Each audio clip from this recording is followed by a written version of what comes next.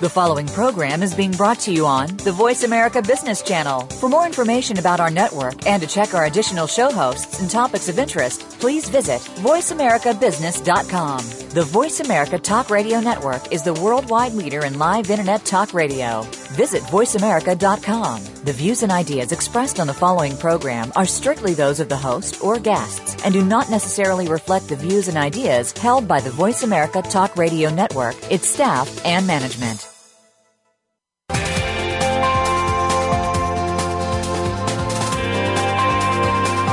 Welcome to a very refreshing hour of business talk. This is Transforming Your Business with Game Changers, presented by SAP. The best-run businesses run SAP. You'll hear from the innovators who know how to use game-changing technologies and business strategies to shake up the status quo in your company's future and help your organization move in exciting new directions. Now, here's your host and moderator, Bonnie D. Graham.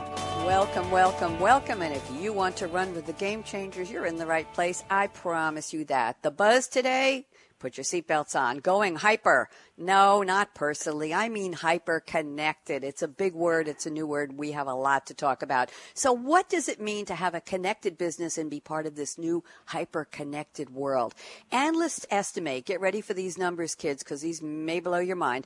By 2020, not that far off, there will be 2.5 billion people connected on social networks. I said 2.5 billion. As if that isn't enough, they will be using 75 billion connected devices. Wow, wish we invested in those. And $65 trillion in global business trade between and among connected businesses. A lot of numbers, a lot of big stuff going on. So as we move into this era of hyperconnectivity in our digital economy, how can your company turn these challenges, these opportunities into profit? How can you take your business networks and make them work for you from now all the way into the future, into the sunset, and make it happen, make your company grow, thrive, and be sustainable? We have a panel of 3 experts today who are going to help us figure this out. First up, I'm pleased to welcome Sudeep Gautam. He's a Vice President and General Manager of Global Mobility Services, Advisory and Transformation at HP. And here is the quote Sudeep sent me. It's a Sudeep Gautam original, so listen carefully. The extent of imagination and rapid innovation will determine the velocity of hyperconnectivity in the digital world. A small pause in the process could severely derail the path to the perfect world. And he put the perfect world in capital letters. Wow. Sudeep Gautam, how are you today? Welcome to the show. Good morning, Bonnie. I'm doing good. Thank you very much. Thanks for joining us. Talk to me. This is a very heavy-duty quote, so why don't you take it apart for us and tell us how it relates to our topic? I'm impressed. Go ahead. I'm impressed too, Bonnie.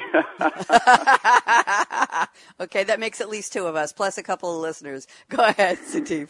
Excellent. Well, it's very interesting. I mean, technology has made us very selfish, and why not? We are in a world of instant gratification, as you can see.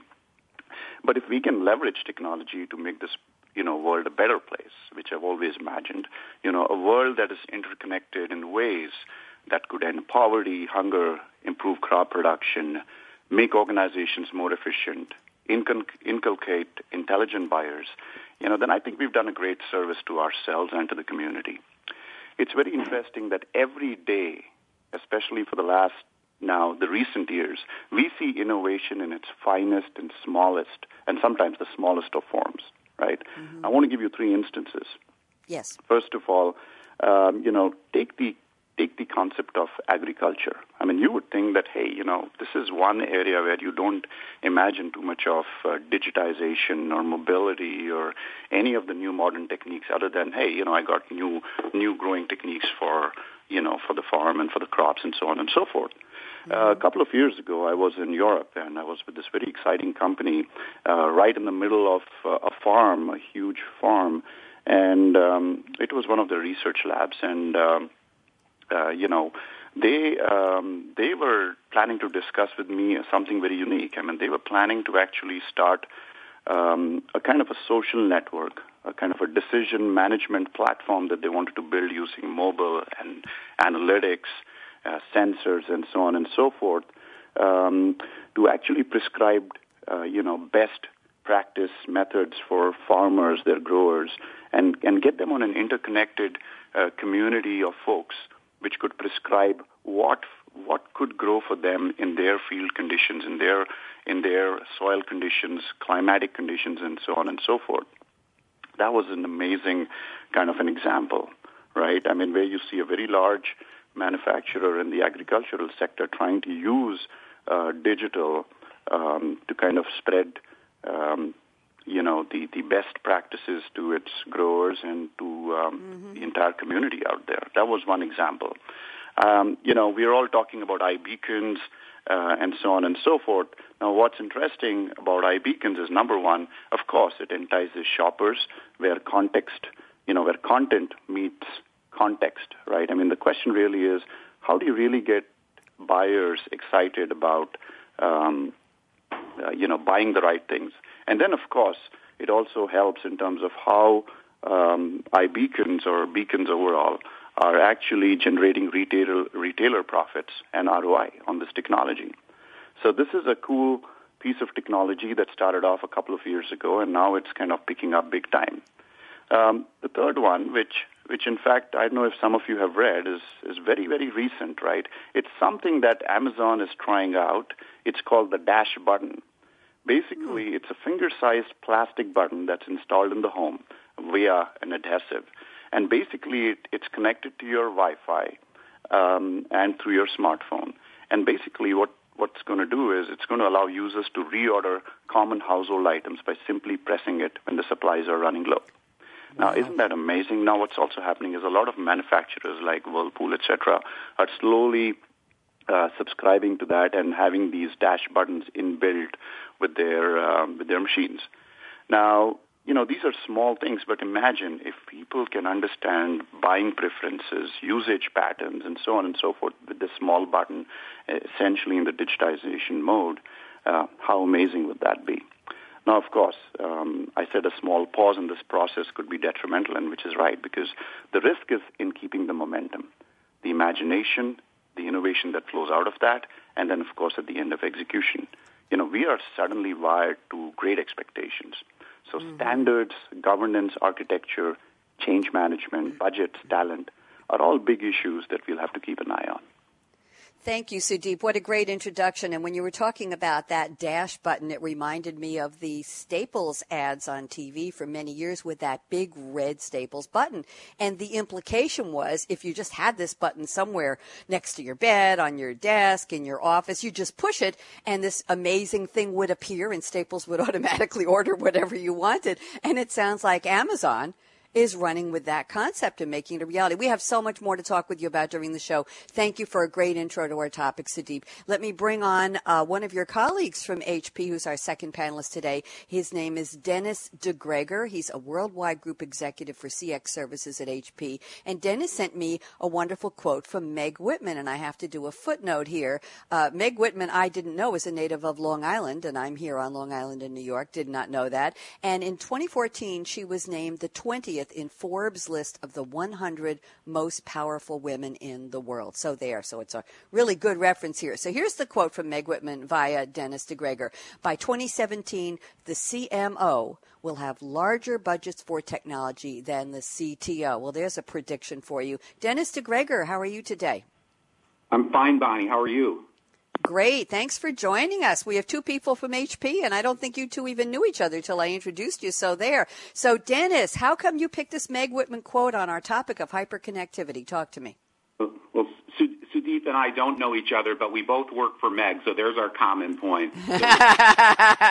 Touche. To Meg's quote about the CMO owning larger technology budgets than the CTO or CIO by 2017, sounds like a pretty simple quote, but underlying that quote is a very profound shift in what's happening today in enterprises, especially large, complex enterprises that deal with consumers. There's a shift to using big data, artificial intelligence, and associated analytics to driving organic revenue growth, as opposed to using technology for cost reduction, which had been the prevailing paradigm. And as we know, Wall Street awards multiples to the company's common stock based on your ability to grow organic revenues, not to reduce costs. Wall Street analysts consider cost reduction as part of management's job. It's implied in the operating model. So they don't reward your common stock for cost reduction, but they do reward it for the ability to grow organic revenues. So the CMO acquiring large budgets for technology is a trend that we've been seeing for about the last 4 or 5 years, and it has to do with hyperconnectivity because the CMO is the executive in the company, along with help from the COO, for connecting consumers to the brand. So the shift in technology spending to the CMO was expected, and it's actually occurring now. So it's opening some exciting possibilities, particularly in the areas of connecting customers to the brand in ways that we have not been able to connect them before. And I call these consumers Generation C for connected. And what do we mean by Generation C? Well, Generation C is a description of a consumer that connects themselves to the brand using mobile devices, digital channels, non-mobile web, as well as traditional methods like the phone and in-store visits. And the opportunity represented by moving technology budgets to the CMO has to do with the fact that this Generation C, these 2.5 billion consumers who are connected to the Internet through various devices across the globe, represent trillions and trillions of dollars of what I call latent demand, meaning it's the CMO's job to extract that latent revenue demand from the consumer social sphere, the blogosphere, the global Internet. So what's occurring today is the entire marketing paradigm has shifted. It's shifted away from what I call 20th century marketing, where the company used to spend acquisition cost acquiring consumers, and that acquisition cost might have been, let's say, $200 to acquire a consumer. Then the company would spend the next 3 or 4 years making that customer relationship profitable, offsetting the acquisition cost. That paradigm has completely changed, and it's the underlying driver of this shift of technology budgets to the CMO. What's happening today is consumers, Generation C, the connected consumer, find the brand themselves. You don't have to drive them to your brand. If you set up your mobile portals, your non-mobile web, your e-commerce site, your brands.com site, all of the touch points that the consumer can use to engage the brand. It's the CMO's job today to set up those touch points in a way where the consumer can find the brand and the CMO can extract the latent revenue demand from the 2.5 billion connected consumers. So as we speak today, what's actually happening is we're moving already from Generation C to what I call Generation D, and that is the current group of consumers out there, due to their ability to not only connect to the brand, but connect to their peer group. They can either drive your brand to new heights through using their peer network, telling your peer network about your brand, promoting your brand to their peer group and driving even more revenue, or they can destroy your brand by letting people know that you're not fulfilling on your promises as a brand. So it's a double-edged sword. So today, the promise of big data and the associated technologies that the CMO has to use to connect the consumer to the brand is really the prevailing trend that my team at HP is concerned with, and we're developing new consumer models as we speak. Thank you very much, Dennis. Very, very interesting. I hadn't heard of Generation C, even though we're living with it. What does the D stand for in Generation D, or is it just the progression through the alphabet? Is there something that D stands for? Well, I'm sure there'll eventually be a Generation E, but Generation D does stand for the connected consumer can either drive your brand to new levels, of quality and of revenue generation, or they can destroy your brand by letting their peer networks across the globe know that your brand's not doing what it's supposed to do. So I'm going to take the high road. I'm going to take the high road here and say that Generation D is Generation Delighted on the positive side, the ones who want to tell people about your brand and want to connect their peers in a good way. And then the flip side would be Generation Deriding or derogatory. And let's just leave that one on the table for discussion later. Thank you very much, Dennis. Also a good intro to our topic. Lots of great insights. Let me bring on our third panelist. He's a return visitor to, I don't know which show he was on. We have 15 different SAP Game Changers radio series now, but somewhere in the past, I welcomed Drew Hofler, who is a Senior Director of Solution Marketing at Ariba Network and Financial Solutions, Ariba, an SAP company. And Drew Hofler is bringing back an oldie but goodie, Sir Isaac Newton, who, by the way, in case you don't know off the top, lived from 1642 to 1726. And wouldn't Sir Isaac Newton be very surprised to find himself on an internet radio show called Transforming Your Business with Game Changers? Yes, he would. Here's the quote: "We build too many walls and not enough bridges." Drew Hofler, welcome back. How are you today? I am well, Bonnie. Thank you. Talk to me. Interesting quote. How did Sir Isaac Newton get here among the deep words from Sudeep Gautam and from the even deeper words from Meg Whitman at HP? What's he doing in this esteemed company? Talk to me. Well, I chose an old quote because it's really an old struggle. And as another old quote says, there's nothing new under the sun. And I think that when we look at the hyper-connected economy, I come from a business background with Ariba and business networks and connecting companies over business networks as opposed to the consumer side. But I think similar issues, different challenges for sure, but a similar promise of connecting things together. And this old quote kind of points to the tension that we've always felt of keeping things private, protecting what we have versus building bridges. And I think that the evolution of technology in the business world has, over the past few hundred years, maybe 1,000 years, but really over the past 100 years or so, as we've gone from manufacturing then into computers and into particularly mainframes behind firewalls, is that technology has really led to the increase, in my mind, of silos. And you had mainframes that were not connected to anything except internal companies. They were protected behind firewalls, electronically, and actual physical walls, as they were not connected to anything broader than their own internal systems. But now technology is creating a way to move beyond those firewalls for internal organizations to connect to external organizations, to connect to partners, for internal silos to get out of their own silo and connect to other organizational business units within their broader organization.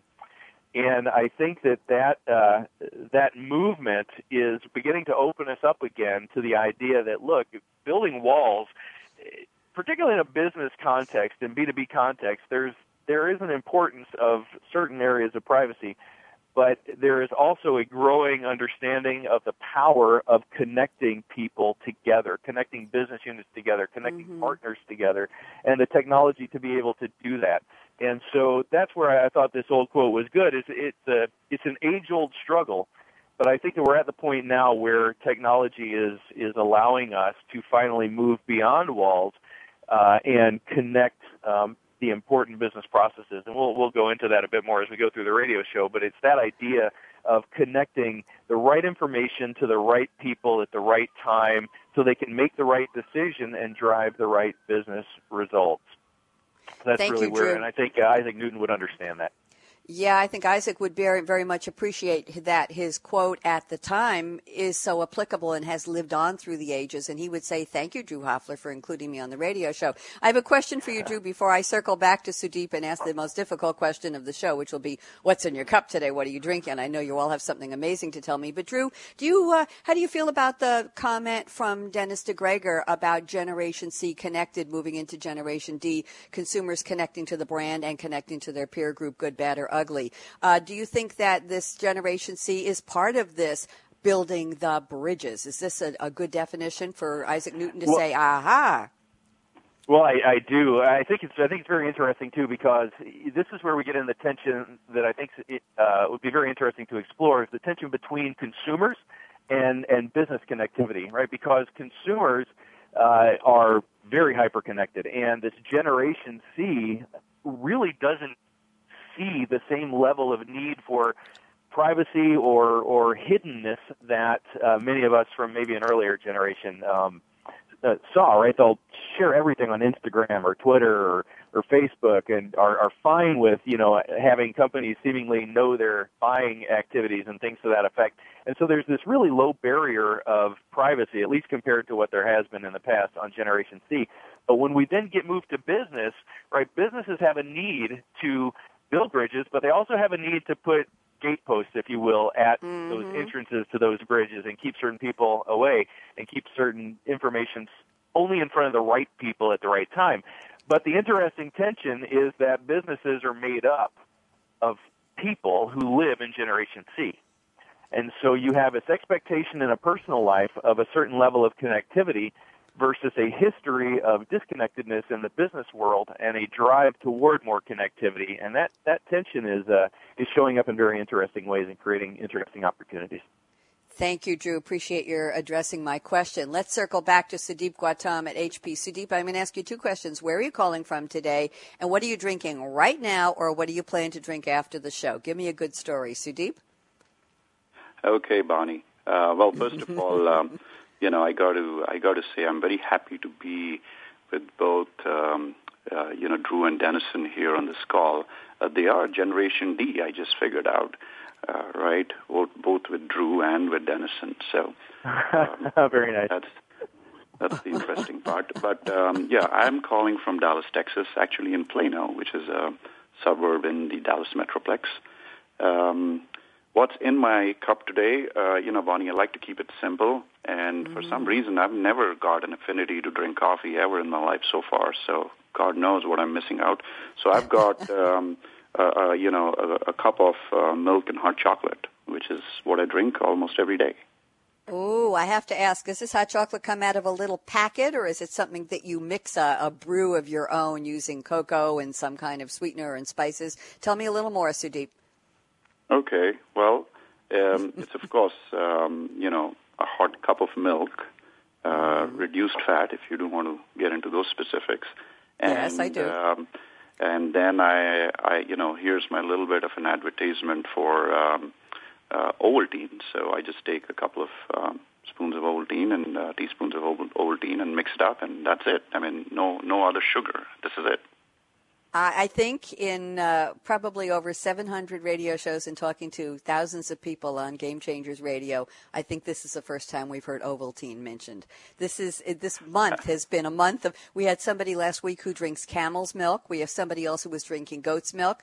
We had a guest who grows a tea tree in his backyard and harvests the leaves and takes them everywhere he goes and flavors them and makes his own home-brewed tea, really homegrown. And now we have Ovaltine. We had somebody with Fanta, somebody who is a Fanta advocate who likes all the flavors Fanta soda on the show yesterday. So, Sudeep, thank you. And I have a quick question for you before we turn to Dennison DeGregor and ask what he's drinking. Sudeep, Generation B, what did I miss here? What's the B stand for? What's the D stand for? Stands for Dennison and for Drew. Oh, the D. Okay, I love that. I thought you said B. I'm sorry. Okay, good. So we do have our D generation represented here. And D is right the on first your show. letter of... D is the first letter of my maiden name. I won't pronounce it on the air, but so I feel honored I can include myself there too. Thank you very much. Dennison DeGregor, what are you drinking? I'm not going to ask you to top the Ovaltine story, but just tell me what you're drinking. That's a tough act to follow. But in terms of Generation D, I guess Sudeep on the call, by the end of this call, we're going to have to get to Generation S. So we'll see if we can get there in an hour, but actually, what's in my coffee cup in front of me is not coffee at all, but it's Cascadian Farm organic dark chocolate almond granola with almond milk on top of it. Wow, I like that. And you eat that with is it very soupy or do you like it very dry? How much almond milk do you put in it? Is it floating or dry, is it thick? More on the dry side. It's organic whole grain oats, wheat, and barley, crisp rice, dark chocolate, and almonds. And it's very fattening.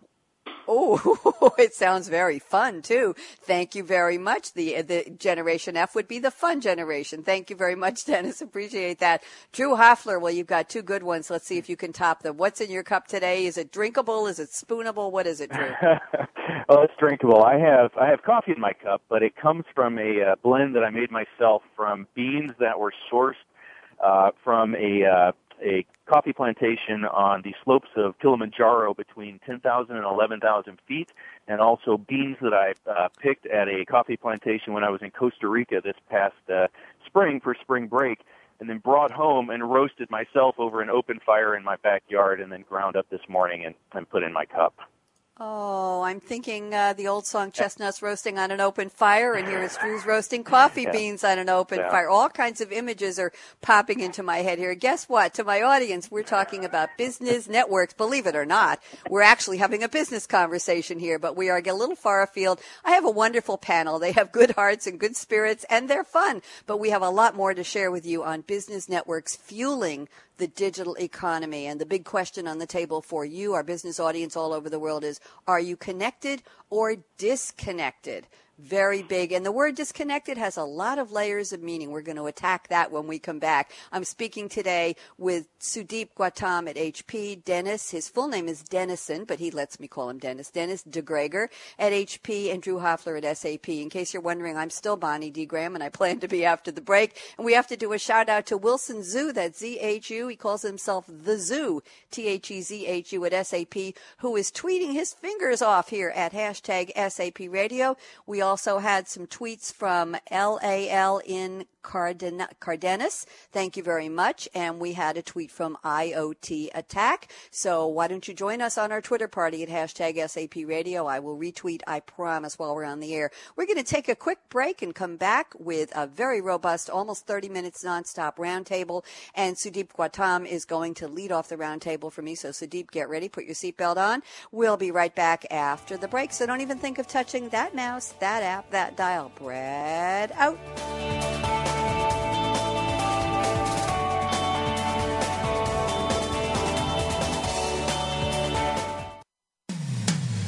When it comes to business, you'll find the experts here. Voice America Business Network.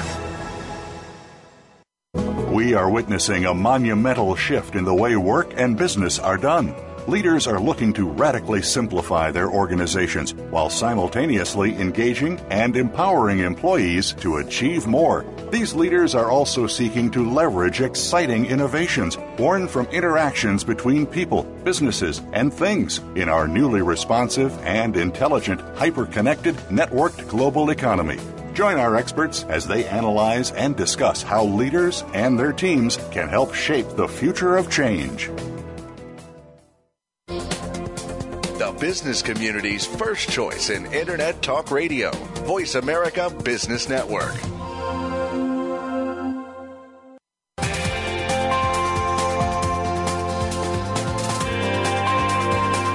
You're listening to Transforming Your Business with Game Changers, presented by SAP.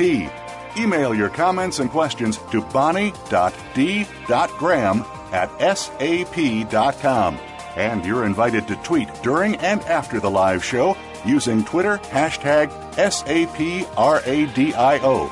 Now, let's get back to transforming your business with Game Changers. That's exactly what we're trying to do, help you transform your business in the right ways. Now, let's talk to our first panelist up in the roundtable. It's Sudeep Gautam from HP, and Sudeep sent me the following notes, and we're going to expand them. He says, what are the IT challenges ensuring that all those people and all of their billions of devices can actually connect to your business, which we've been talking about in the opening? And he says the challenges of device types and variability are on the table. We've got tablets, we've got smartphones, smartwatches, fitness devices, other wearable tech. So what are businesses looking at to engage and connect? Our big question today, of course, Sudeep, is are you connected or disconnected, unconnected, not connected, all the ways to say it. So let's talk about the specific IT challenges. Sudeep, why don't you get us started? Yeah, thanks, Bonnie. I mean, as with any technology, emerging technology, I must say there are significant challenges, especially if you look at the latest digital paradigm, associated with cloud, mobile, social, and, of course, the big data initiatives. The primary risks actually preventing their wider adoption are, data security issues, lack of interoperability with existing ID systems, and lack of control. And let me take a step back, right? Because a lot of these are not just with variability of devices. I mean, those are adding complexity on a day-to-day basis because here's the thing, right? Newer devices, constant operating system upgrades. I mean, how many times do you keep upgrading iOS on your iPhone, right? Mm-hmm. Guess what that means to developers. Guess what that means to applications that are built on the older versions of iOS, right? Or other, or Android or whatever, right? So application development standards, mobile security, wearables, IoT, I mean, all of these are happening at the same time. So it's always a big challenge. But let's take a step back and really look at what are the real business issues or the IT challenges that come along with it, right? For example, I mean, actually Gartner put a very nice article some time ago, and I like to sometimes quote them. But a few of the things that I think are critical, which have been kind of unintended consequences of this digitization. Number one, I mean, most often enterprises have a disjointed strategy. It doesn't cross business and technology lines. That's one.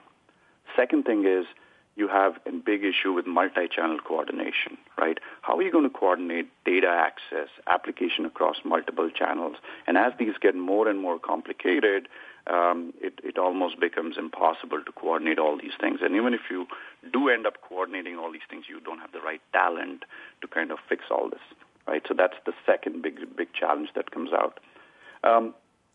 The third thing is, business processes are essentially being designed for transactions, not for engagement, right? Mm-hmm. So that's another key thing.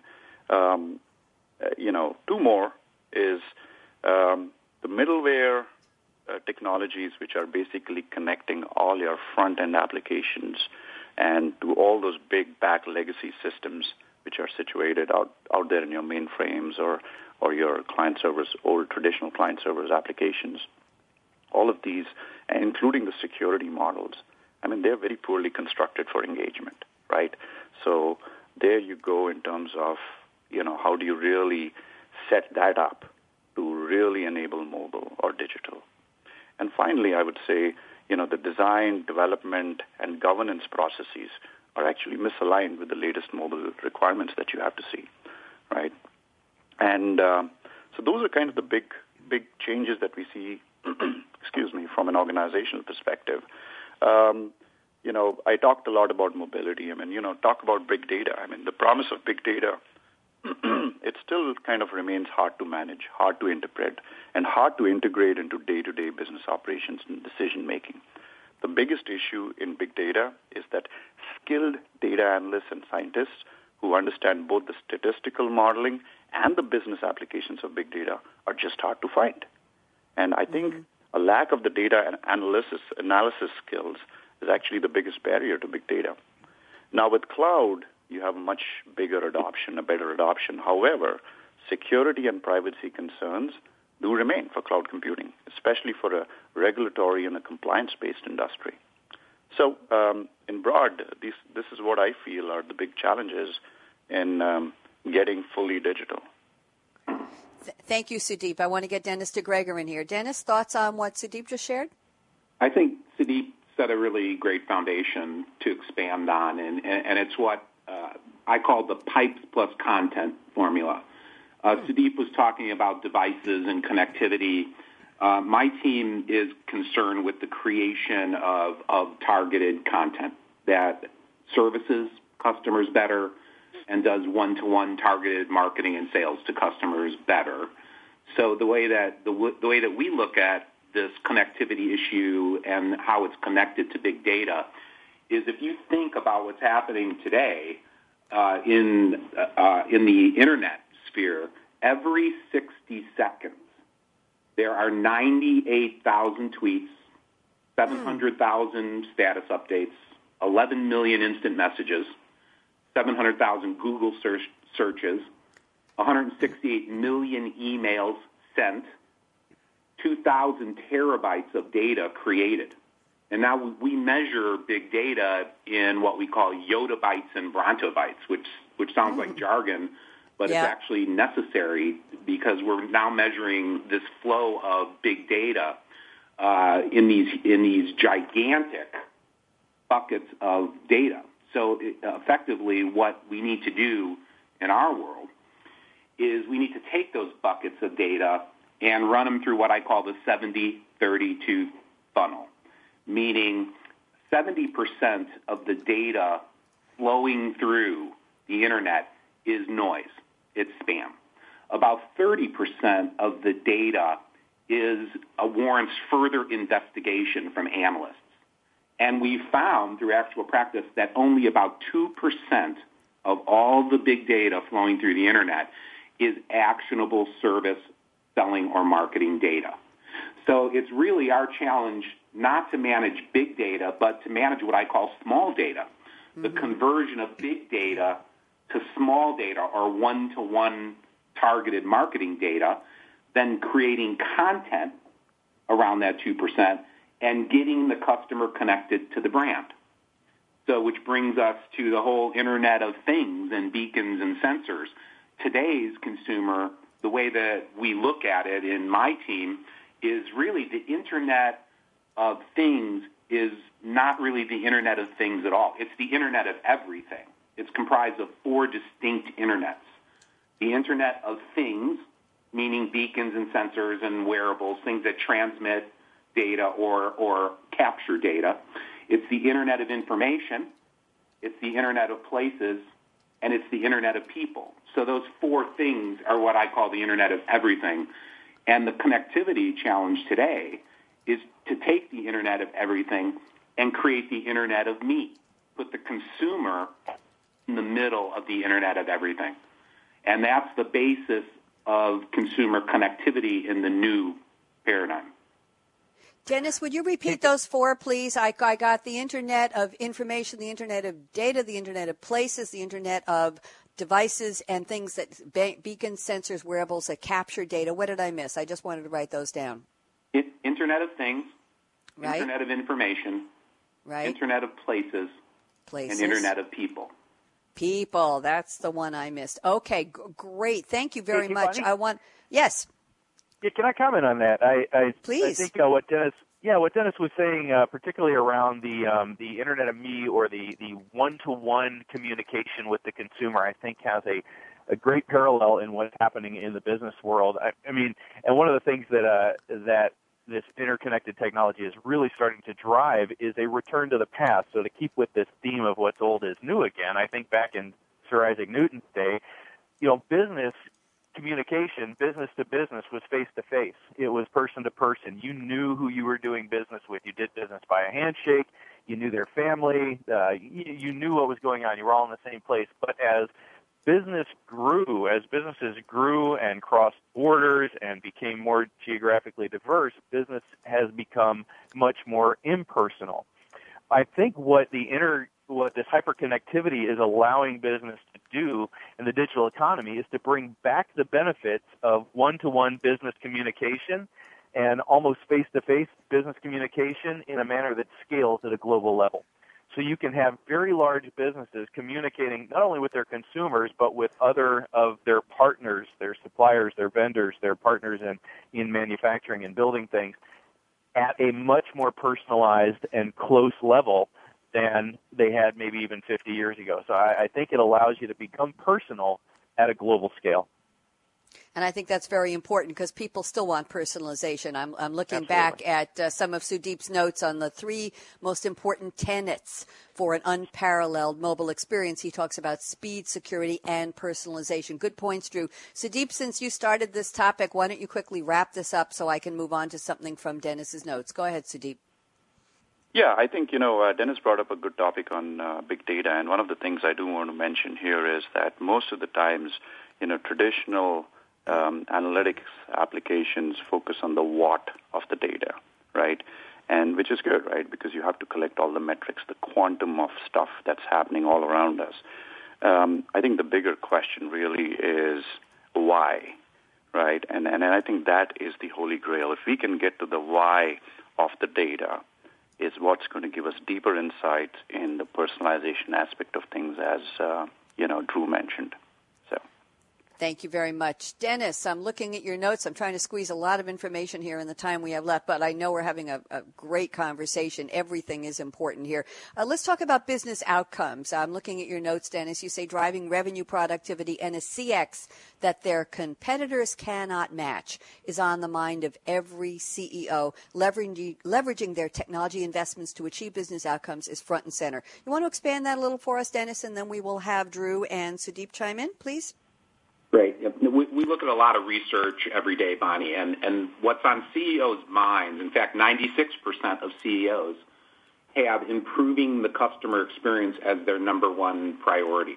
So investments in creating a better next-generation customer experience are actually increasing and on the increase, and CEOs are aware that loyal customers buy more, stay with the brand longer, refer other customers to the brand, and actually are cheaper to sell to than acquiring new prospects. So with this realization, there's been this shift, and it's part of the shift that Meg talks about technology budgets going to the CMO. The shift to business outcomes come in really a couple of categories.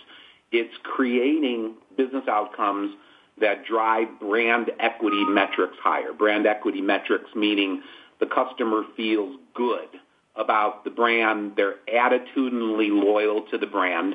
They refer other customers, and behaviorally, they repurchase the brand. So that's a good measure of loyalty, and that's what I call business outcomes on the customer experience side. Then there are business outcomes on the revenue productivity side, the upselling, cross-selling rates. And we know that the customer experience and revenue productivity, as reflected by upselling and cross-selling rates, are connected because loyal customers, satisfied customers, customers that refer the brand to other customers like themselves also have higher response rates to marketing offers because the brand has done a good job, what I call setting the table for the upselling and cross-selling. So those are really the two big business outcomes. And then the third one, business outcome that we're trying to drive is the retention of high lifetime value customers. Customers that we know return the economics of the brand that we need, and also understanding how to take low-value customers that don't contribute a lot of revenue to the business and encouraging them to use lower-cost channels so we can align their revenue contribution to the brand with their cost to serve and obtain positive ROI from that relationship. So those are the kind of business outcomes that I see the C-suite concerned with today and that we're advising companies to undertake in terms of what to change. Thank you, Dennis. Great information. And when you were talking, I was thinking of our definition of Generation C, connected, and Generation D, and I offered that D was delighted, and it sounds like that's what every CEO is looking for, that delighted customer experience, those high-value, sustainable, long-term, lifetime, loyal customers who will share their good experiences with others and bring in more business. Thank you. Drew Hofler, I know you have something to say on this. Please. Sure. I love the use of the phrase business outcomes, because in this world of connectivity that we live in, it seems like on the consumer side or the personal side, connectivity for connectivity's sake seems to be the end, or the means, the end, the goal, and everything. But when it comes to business, we have to keep in mind the business outcome, right? And driving the right result, not just driving a result or letting more people know about information or giving them access to things, but driving toward the right result. But I think that this is where interconnectivity really can drive significant value, significant growth, revenues, et cetera. And I think the best business outcomes are really found at the intersection of visibility, opportunity, and capability, where those with the need, desire, and the data can act on that at the point of need. You know, in a business context, this can show up in a number of ways where just for example, in something that I deal with all the time, is an area of cash flow among businesses. You have companies that will approve an invoice and schedule it and ready to pay, and they're done with their process inside of the accounts payable area. But their supplier may have a need to accelerate cash flow, to buy a new piece of equipment, to do something like that. And maybe they've got limited access to funds in a bank. Well, they can use this connected ability through business networks to accelerate those funds, raise their hand automatically, push a button, and have their customer pay them early in exchange for a bit of a discount. It's putting that data in front of them at the point of need, giving them the capability they need to push that button and make that happen. Quick example on the outside of the pure business world that I think really shows the universal capabilities of this, to use a pun, as you'll see in a minute, is something called Galaxy Zoo. I'm really into astronomy and sci-fi and the Hubble telescope and just the vastness of the universe and stars and all of that. And the interesting thing about the Galaxy Zoo is that it has allowed thousands and thousands, over 250,000 volunteer citizen scientists to take a look at the data that high-powered telescopes like the Hubble telescope bring in and classify galaxies and types of stars and things like this from amateurs on their own. So a very complex subject like physics is being brought and made available. The data is being made available across barriers, hyperconnected to all of these amateur scientists who are able to do things on a scale that the few astrophysicists are not able to do on their own. So it's just an example of what can happen if you open up in the right way, open up data and information, give it to the right people who have the need, the desire, and that data that they can act upon and do something with. A great example, Drew. And while you're talking, I'm thinking of the fact that we're talking about being connected. If you couldn't connect to these amateur scientists, these armchair scientists, if you will, and armchair astronomers, if you couldn't connect to them, if they weren't connected, if they didn't want to be connected, you wouldn't have this network of amateur star sleuths. Oh, I like the way that sounds. Amateur star sleuths contributing nomenclature to the galaxies. Very exciting. Sudeep, I want to bring you in on this conversation, and just a couple of comments from you, and then I'm going to circle back to Drew. We're really tight. We have 9 minutes till the end of the show, and I have to save time for the predictions round. So, Sudeep, any thoughts on what Drew and what Dennis just brought up, please? Yes, Bonnie. I mean, both Drew and Dennison, they just brought up some very, very, very valid topics on business outcomes. You know, I like to take a different path slightly, and not a different path really, but propose a different analogy. If you look at business models today that most enterprises are looking at, right, they're trying to do four things with mobility essentially and with the larger digitization issue. Number one, they're trying to defend their existing models, right? You look at retailers trying to, extend to the web, extending now to the mobile. You can buy stuff. That's kind of, defending their existing models, right? Banks trying to do retail banking through phones and so on and so forth. Then you have a bunch of enterprises that are trying to extend their existing business model. I mean, a cool example, which we all saw, I think, a couple of years ago, was the Tesco, the Tesco kiosk on a Seoul subway station, where people could just tap into the various items on the chart, and boom, scan it, and it would get delivered home based on what you picked. So people in Seoul and Korea actually didn't have time to go to the grocery shops and stuff like that to do the regular groceries on a day-to-day basis. And they were spending a lot of time on the subways, so they could use this model that Tesco put in very nicely. The third kind of an enterprise is trying to create new business models using mobility and digital, right, which is the other part. And of course, examples of that are Uber and all sorts of newer kind of enterprises that are going to look at creating absolutely new business models. And finally, are those that are trying to disintermediate their business models. I mean, look at the entire space of wallets or payments, right? That's entirely disrupted the entire banking space, right? So if you look at business outcomes, think of defending, extending, creating, or disintermediating your businesses. And that's what's really going to cause huge value. Thank you very much. We are almost out of time, 7 minutes. I'm going to give you each about 90 seconds for predictions. But Drew Hofler, I have something here I'd like you to address briefly in your notes. I think we have to cover this. You say the digital economy and hyperconnectedness can allow companies to bring back the benefits of one-to-one business communication in a manner that scales at the global level. Can you talk about that for just a minute, please, Drew?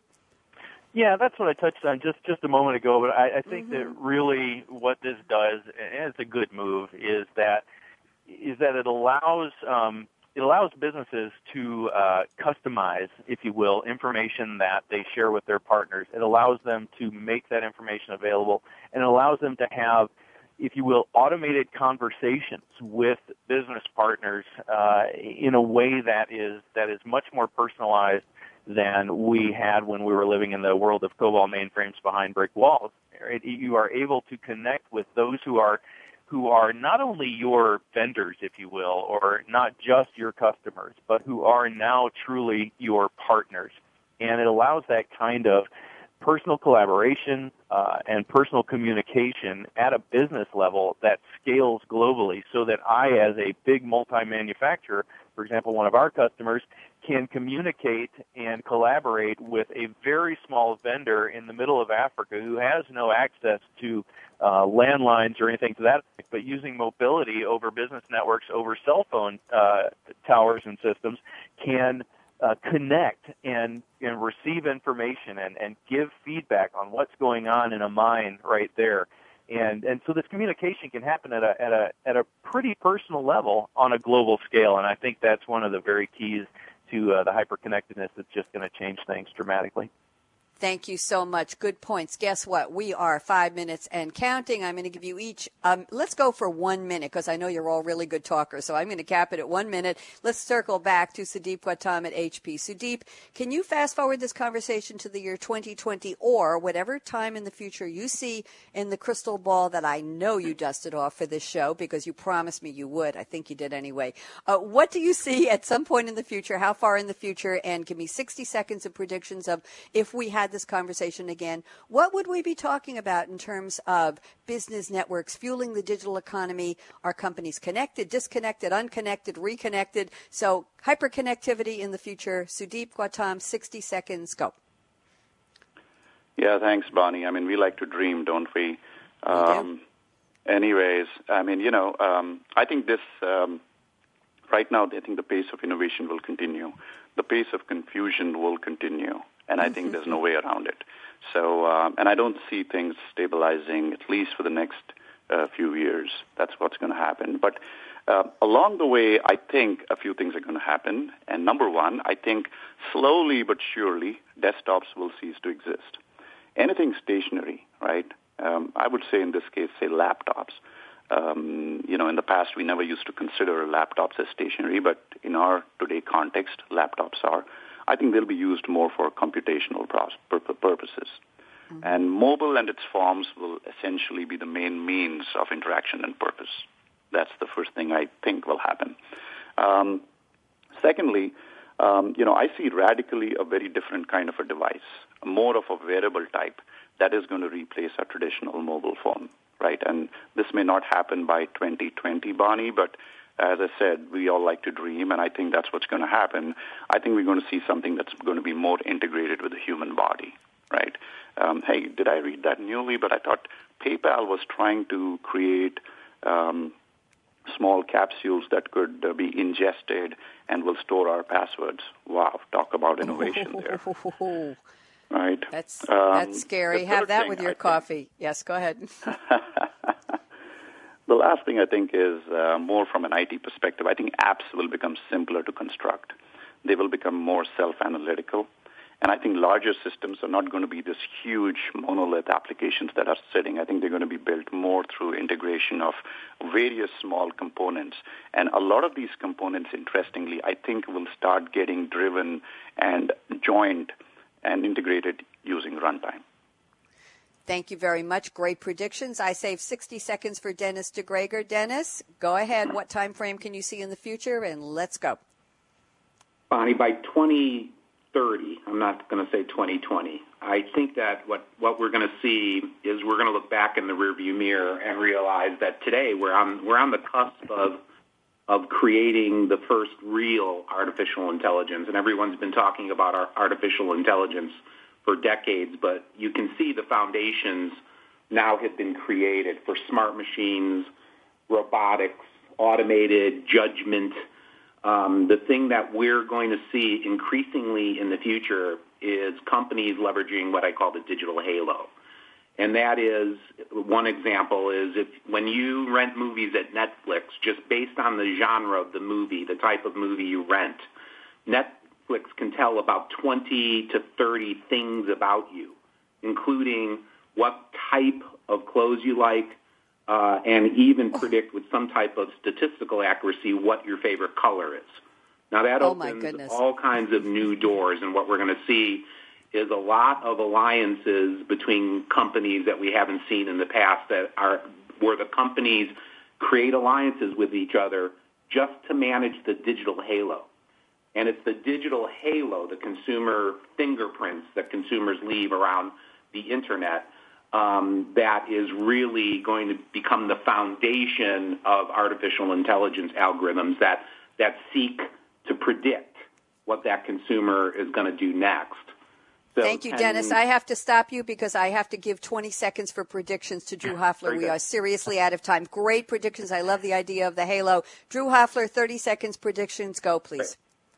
Sure. So I think predictions, it'll just continue to increase the connectivity into, visibility, opportunity, and capability, and connecting those things together for a multitude of channels.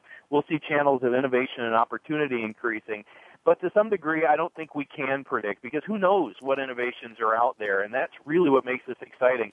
Quick example, if you've seen on the news, this company called Flowhive Honey has a new way of getting honey out of beehives from New Zealand, somewhere in New Zealand. They wanted to raise $70,000 on Indiegogo, and they have raised over $10 million so far, because it's this innovative capability that they now have an opportunity to put in front of so many more people due to this hyper-connected economy, and it's creating visibility to that and causing people to want to invest. So those types of innovation, that type of connectedness, I think goes far beyond what we expect right now, and I think really it's going to be hard to predict what new innovations happen, because as you bring together that intersection of visibility, opportunity, and capability, all sorts of interesting things can happen.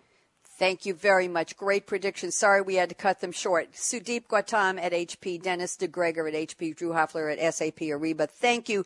Great insights. I had a wonderful time listening to the three of you. Thank you so much for bringing your savvy and your insights and your deep intelligence on this topic to the table. Wilson Zhu, I'm applauding you for putting together this extraordinary panel. Wilson, I'm telling you now, invite them back for part 2. Thank you to Becky Weber at SAP and Lindsay Nelson for sponsoring the series. Brad and the Business Channel team. I'm Bonnie D. Graham.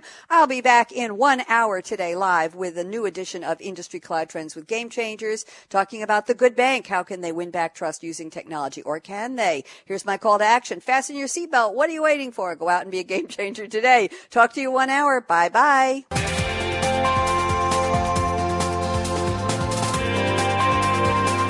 Thanks again for tuning in to Transforming Your Business with Game Changers, presented by SAP. The best-run businesses run SAP. To keep the conversation going, tweet your questions and comments to Twitter, #SAPRADIO.